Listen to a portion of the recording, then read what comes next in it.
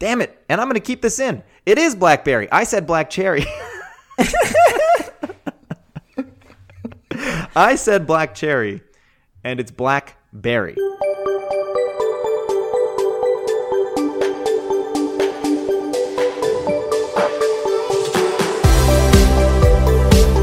Welcome to ADSP, the podcast, episode 70, recorded on March 19th, 2022. My name is Connor, and today my co-host Bryce takes the programming language quiz. All right, episode 70. We're going to start off by saying that our thoughts and our hearts are with the people of Ukraine. As the last two episodes, I think actually, I don't know when exactly things escalated, but it was somewhere in between the last two episodes when we were interviewing Andrei Alexandrescu. But when we recorded that, it was mid-February, and definitely the invasion hadn't happened yet because we were speaking to Andrei, who's from Romania. So that definitely would have been topical, and it would have come up. So yeah, we just want to say that, yeah, thoughts and hearts are with the people of Ukraine, and any of the folks that are in neighboring countries that have opened their hearts and their homes to shelter the family and people of Ukraine that have fled. Our hearts and thoughts are with you as well. And also to a lot of the people of Russia that are not supporting or are not supportive of what the government of Russia is doing. Because, yeah, in the C++ community, there are definitely a ton of Russian and Ukrainian developers. So we're thinking about you, and we're hoping that definitely this ends soon. Awkward transition to our regular episode.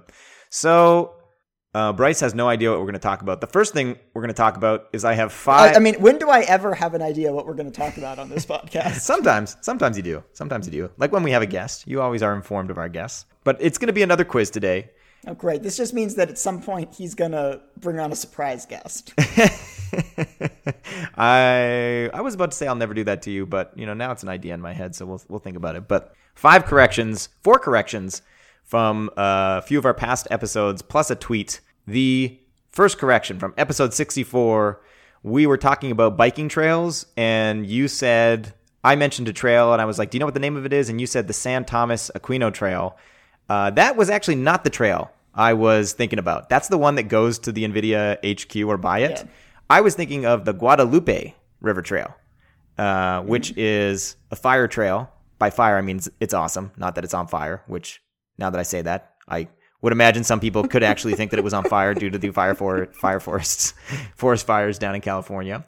But yeah, awesome trail that is by San Jose. I'd recommend you to go bike it, Bryce, but you're now in New York, so no can do. That's right. Until we're back. And it's just like the weather's just gotten to be good enough like this week that I'm going to probably get out on my bike sometime in the next week for the first time since October or November.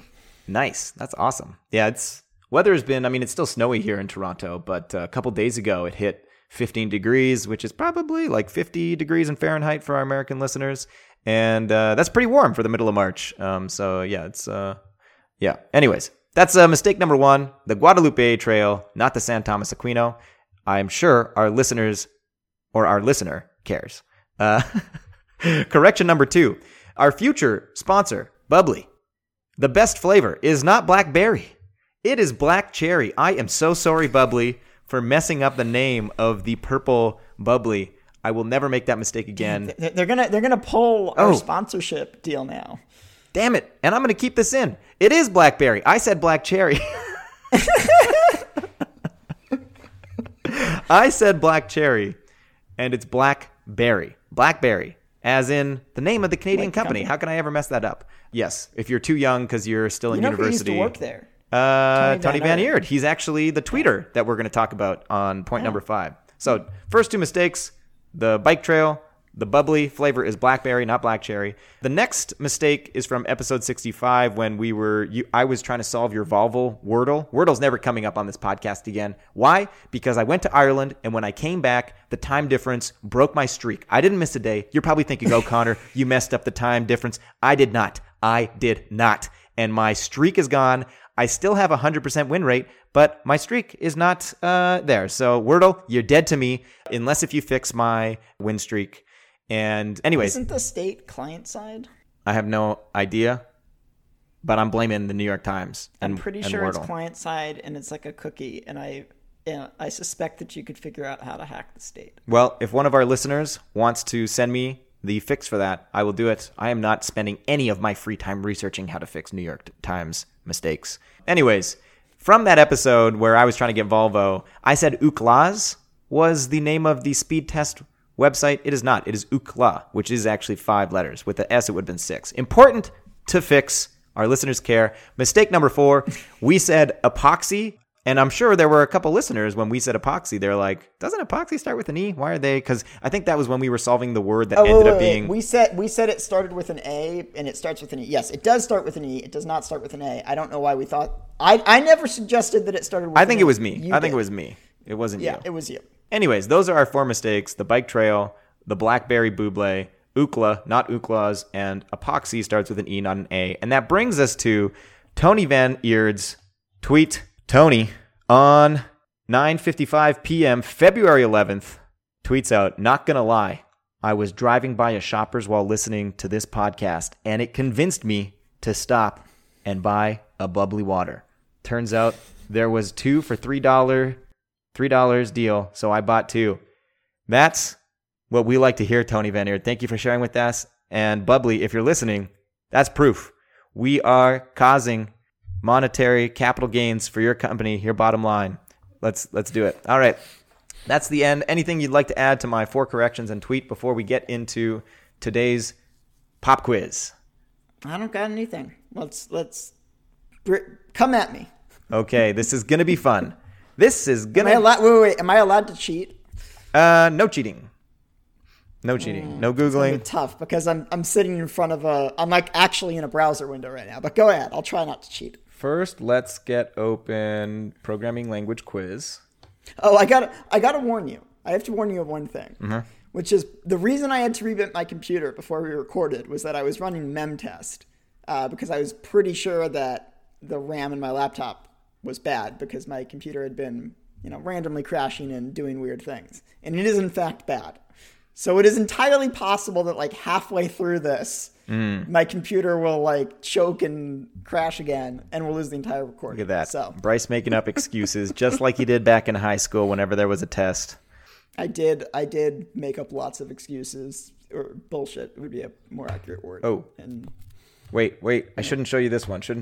We'll look at this after. I'm covering my eyes. So I recently, during Thank You Day from NVIDIA, where NVIDIA gives us a couple days off, made a programming language dependency graph using Python's GraphViz. I've got another story about Python and how Python bricked my computer when I went to Ireland. Wait. Python's you mean the Python interface to GraphViz? Correct, yeah, because it's a generic thing. I just use dot if I need to make a graph. Yes, well, I think it uses dot on the back end. So, anyways, that would actually that whole package of software would be an interesting thing to talk about at some point. Okay, we'll put it on the list. GraphViz is awesome, and we'll see at the end. But this led me to make a small little programming language quiz, which I'll probably turn into a talk at some point. So here we go. I'm going to put 2 programming languages logos. This is audio, so I'll read them out for the listener. And Bryce has to tell me when you combine them, what language you get. Here we go. I think there's 9, so we'll see what percentage. Is he gonna bat above? If this was not audio, you would not read out what the languages are, and you would expect people to know what the languages are from the logos. No, I'd read it out as well, just in case they didn't. But I mean, most of them are obvious. So, question number 1, C++ plus Haskell equals what? Play along, listener, in your head. Or out loud if you want. If you're going for a run, going for a bike ride, going for a walk, walking the dog, doing dishes in the car. I don't know, small talk? You think C++ plus a functional language equals small talk? That is incorrect. I'll give you a second guess, but you won't get any points. You got 0 for this. I have no clue. What do you think a more functional C++ language is? Like a language that's like C++? Yeah.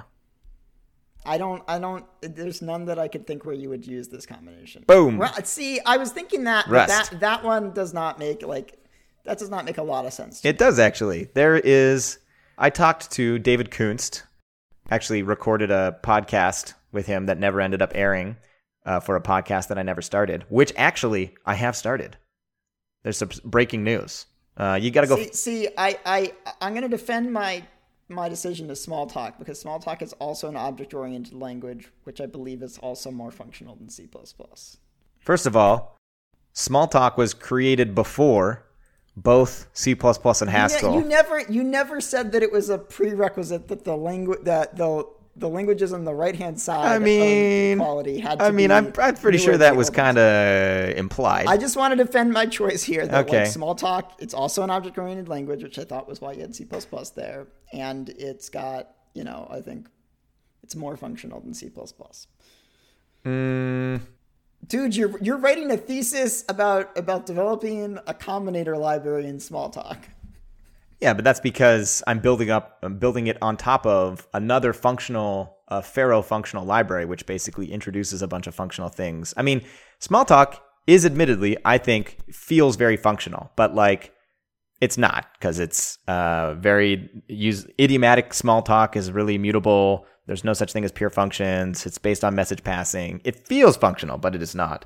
But anyways, the other one that I was thinking about was C#, but I don't know how. C# is also pretty functional. What's his name? Eric Meyer worked a lot on it and really worked on getting LINQ, which was heavily functional programming inspired. But anyways, Rust has a ton of. I'd love to have him give a keynote at one of the C++ conferences. A few years ago, we did other programming languages as a keynote theme for C++ Now, and I think we'd reached out to him, but we just we never made the connection. But I feel like I've seen him speak once, and he was pretty good. Yeah, Eric Meyer, he's awesome. I'll link a couple of his talks. So if you're listening, Eric Meyer, call me. I want to.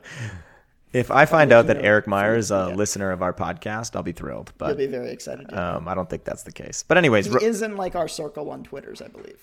That's true. I actually know Paul Taylor, who's a coworker. He works on Rapids. He knows Eric Meyer quite well. So. Oh yeah, I know Paul. Yeah. Hi, Paul.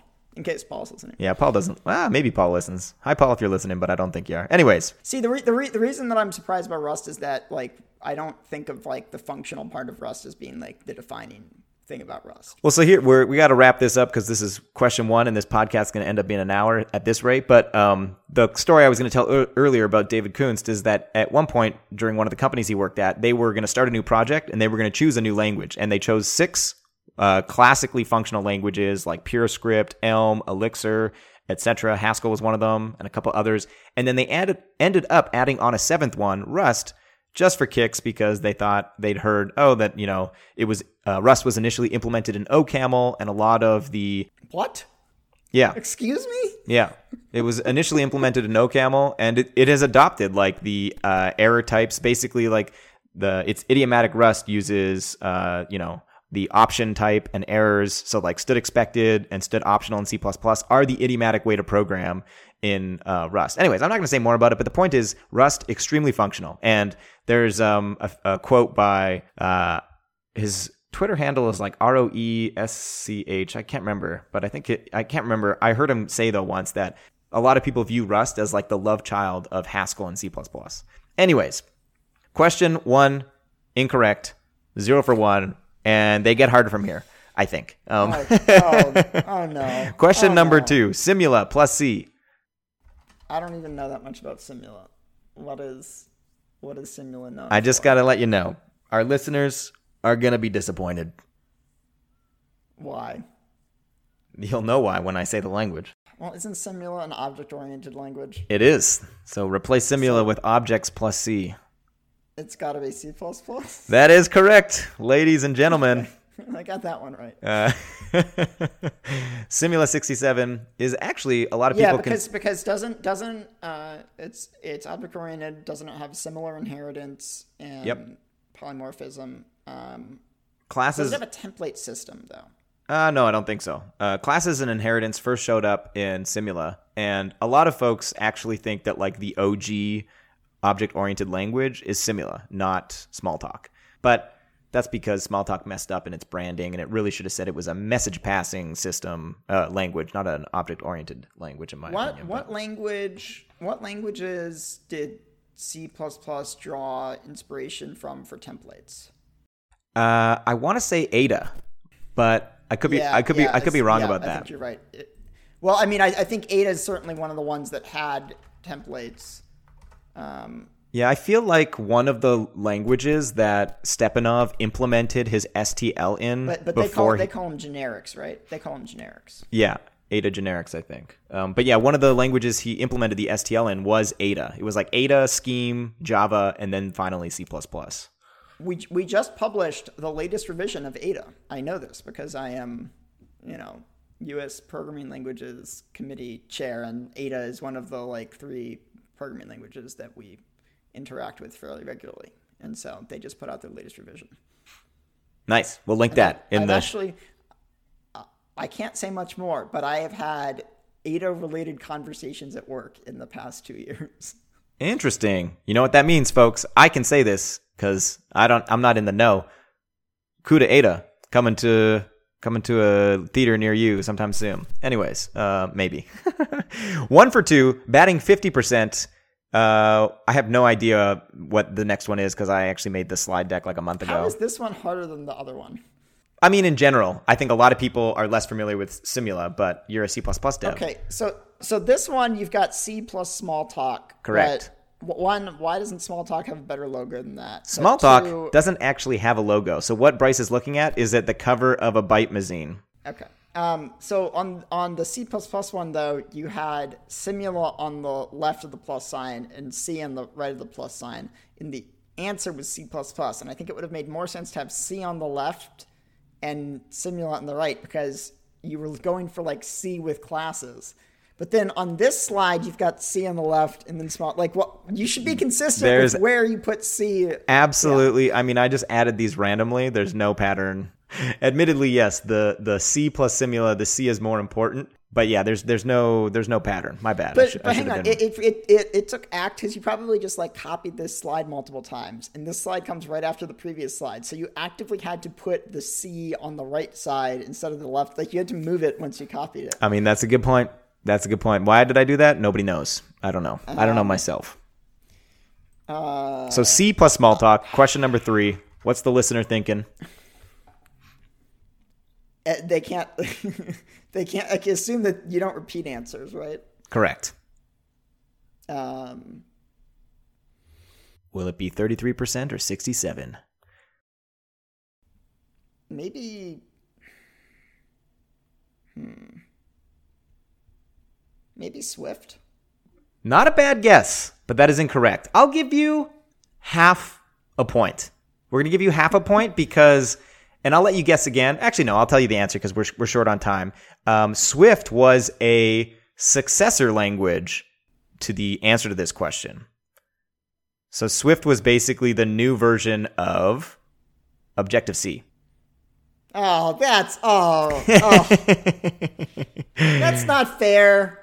That's not fair. I mean, it is fair. But yeah, basically C plus Smalltalk is Objective-C, and then Objective-C was irritating people, so Chris Lattner went and created Swift, along with one of our past guests, Dave Abrahams. That is the sole reason that Chris created Swift, was because Objective-C was irritating people. You know who we should have on the podcast? We should have Swift and Tanya on the podcast. Or we should have Chris and Tanya on the podcast. Swift and Tanya. Yeah, I'd love to have both of them on the podcast. Yeah. That'd be dope. All right, so we're at 1.5 for 3 because Bryce wasn't wrong. He didn't guess the logo on the slide of Objective-C, but he was not wrong, which is great. So 1.5 out of 3, 50% still. This one is tricky. Smalltalk plus Perl. We're looking at an onion on the screen. Perl also famously doesn't really have a logo. It actually has 4 logos. It's got a camel from the O'Reilly book, onion from the purple one, a raptor. Does Perl have classes? This is really more, it's Smalltalk with Perl syntax is what this is representing. Python? Oh, close. I'm not going to give you a point for that. The answer is Ruby. Yeah, I would never have gotten that. Yeah, so 1.5 for 4. Oh, this is going to make math hard. So that is 37.5%. Is that right? 3 over 8? I don't know. You're the actuary. Yeah. I just have a math degree. I don't deal with numbers. 1.5 out of 4. 37.5% currently. Ruby plus Erlang. This one's a hard one. Oh, I have zero shot of. This is Elixir. I'm sure a couple of our listeners no, actually, I could say that. A couple of our listeners got that. So yeah, Elixir is a functional language that takes the OTP model from Erlang and adds Ruby syntax to it. So that's 1.5 out of 5, which is 30%. Moving on to question number 6, Java plus Lisp. Java plus squiggly lines. How many Lisp dialects do you know? Does it's a some number? Does that mean it's a JVM language? It is a JVM language, and hang on. It is a Lisp. There's a non-zero probability that Bryce is cheating right now. I think it's either got to be Scala or Clojure. It's one of those two. One of them's a Lisp. Which one do you want to guess? I'm going to go with Clojure. That is correct. Ding, ding, ding, ding, ding. With a beautiful logo, I might say. If you haven't seen the Clojure logo, check the show notes or just Google it. It's a pretty nice logo. It's one of my favorite logos. Very beautiful. I think Rich Hickey, the designer of the language, his brother designed it. I could be wrong about that. But if not, it's a great story. And that was number 6. So you are 2.5 out of 6, which is halfway between 33% and 50%, which is like 40... Not good. It's like 44%? Let's leave it at that. Not great. All right. So 2.5 out of 6. Moving on to question number 7. Java plus Haskell. Is it also a JVM language? This is correct. Scala? That is also correct. That means you're at 3.5 out of 7. For those of you that don't know, Scala is basically a Haskell implemented on the JVM with worse syntax. But still a beautiful language. And I think they came out with... some people would take umbrage with that. I mean, I think actually most Scala developers are huge Haskell fans that just want a more practical Haskell to program in production. So they would all probably agree that Haskell's more beautiful, but Scala's more practical. Scala's statically typed, right? Correct. Yeah, and so is so Scala would not have made sense for the previous question because we were talking about Lisp. Correct, yeah. So 3.5 out of 7. We got 2 questions left, and Bryce has gotten himself out of the hole he was in, and he's batting 50. Moving on to question number 8. This one I think is tricky. C# plus OCaml. Oh my God. Well, what is OCaml known for? It's an ML, which stands for meta language. Yeah. Is this a .NET language? It is a .NET language. It is basically the functional F... Oh, scheisse. It's F#. I would have gotten there, I think, because there's not that many .NET languages. Let's see, what other guess? No, I don't think there's any others that I could have guessed. I wouldn't have guessed J#, so yeah, I would have guessed F#. Yeah, we'll give it to him. 4.5 out of 8, but yeah, that was a pretty bad mistake on my part. F# is an ML, right? Correct, yeah. It's considered an ML. So 4.5 out of 8 is 56%. Technically, it's like 56 point something because it's 12.5 divided by 2. So if you basically have bat 50 no matter what. If you get this next one wrong, you get 50. If you get it correct, that'll be 5.5, which is basically 60%. All right, so last but not least, question number 9. Oh yeah, there's the F# logo. No one recognized it. It's a blue diamond. It's not an F? It used to Why be isn't there an F? It used to be apparently something to do with music, like a music note or the F#, something like that. But yeah, now it's, I don't know. It's like a deconstructed version of that somehow, I'm sure. Algol plus Lisp is question number 9. What? Okay, hang on. Let me think about this. Algol plus Lisp? So is it a Lisp? It is a Lisp. And you've already guessed one Lisp, Clojure, so you know it's not that Lisp. So the question is how many other Lisps do you know? And that's like a really old one. And it's like contemporary. I think it's contemporary with like original Lisp.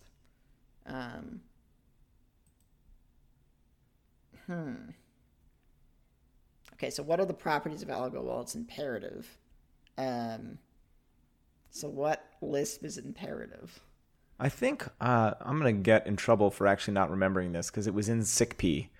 that ALGOL had lexical scope, or it had one of the, there was lexical, and then what's the other one? Dynamic scope. So I think it took like lexical scoping from ALGOL and combined that with Lisp. And so this Lisp was the first one with lexical scoping. I could be wrong, and maybe you're supposed to replace the word lexical with dynamic, but I think I'm right. In fact, I can just Google this. Well, given that you mentioned SICP, I'm going to guess Scheme. Oh, snap. That is correct. And I should not... Which is the Lisp that I actually know the best. Although I will question whether it is actually a combination of ALGOL plus... oh, it definitely is. Yeah. Because that's where this equation comes from, is from the SICP textbook. It talks about how... Oh, really? I have the... Connor's very jealous. I have a physical SICP textbook, which is apparently worth like $250. Oh, no, yeah. Hartmut gave it to me. Let's go SICP. I can just open the physical copy and look, because I have the physical copy. If we go to Amazon.ca, the hardcover is $1,176.68. Yep. And I have the hardcover. Wow. Yeah, because they don't sell those anymore. You can get the paperback for $70. Yeah. But yeah, they're very, very hard to come across. If you ever find a purple book in a bookstore with two wizards on the front that says Structure and Interpretation of Computer Programs, you buy that book and either keep it or then go sell it online. Give it to me. That would be really. It's worth $1,000. Yeah, at least on the Canadian site. Let's go to. If you want to buy a copy of SICP, hit me up. No, I wouldn't. I couldn't part with it. Amazon. Let's see what Amazon.com. Maybe you can get it for cheaper in the States. Structure and Interpreter of Computer Programs. Hit this. We go to hardcover. In America, it's only $1,000. It's only $132.95. Okay, that's which is more reasonable. More reasonable. All that being said, is that if we break out of this programming language quiz and we head over to this diagram, I'm not sure if you've seen this diagram. Ooh, nice diagram. But yeah, this is what I created using GraphViz. And yeah, it's in dark mode now because I'm adding it to a slide deck at the moment. That is all dark mode. And in the future, I've added a couple esoteric languages to this one that you're looking at right now. I'll leave a link in the show notes if people want to take a look at this because it is rather pretty, if I do say so myself. SASL KRC, which stands for St. Andrew Static Language and Kent Recursive Calculator. They're two languages that David Turner, the individual who also created Miranda, the main language that influenced Haskell, those three languages, Miranda, KRC, and SASL, are all implemented on top of combinators, and it uses graph reduction techniques to compile the language down. And FP and FL, which are basically languages that contributed to J, are crazy fascinating languages. FP is the language that John Backus mentioned and basically outlined in his 77 Turing Award-winning paper, Can We Be Liberated from von Neumann Languages? Super fascinating read. He calls combinators in that paper combining forms. But yeah, I'll stop rambling about that. We'll talk about that in another episode. It's I have one for you that I think is a challenge. Oh, here we go. Flipping the quiz. Can Connor go 1 for 1? All right. It's going to be awk plus scheme. Awk plus scheme. I mean, so is it a Lisp with like the power of... It's not a Lisp? Yeah. So I'll walk the audience through my thought process. My first thoughts are that it's either... I mean, awk's definitely a language, and I don't know much more about sed, but sed goes right next to awk. So my first thought is that it's sed.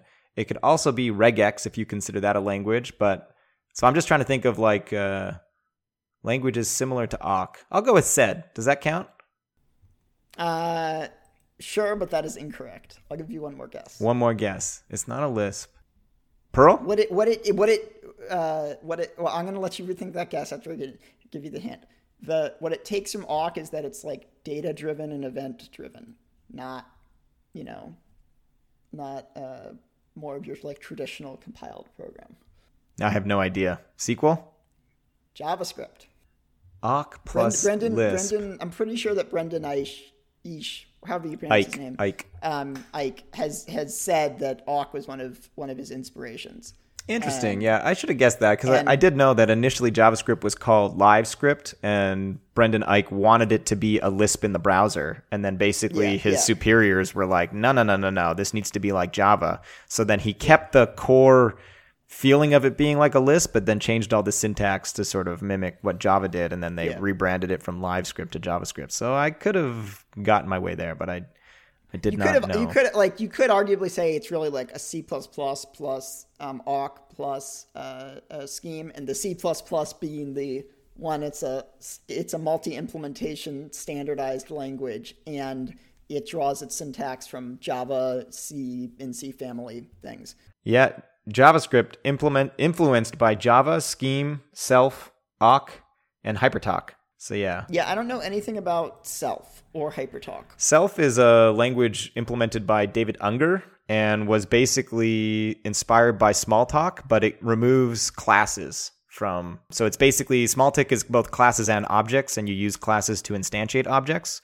Whereas Self is a purely prototyped based language where everything's an object and you create an object by cloning another object. So JavaScript is also a prototype language. And the only reason I know all this is because I just covered I.O., which is the second book in my 7 languages in 7 weeks meetup that we're currently doing. And I.O. is basically a prototype language based on Self.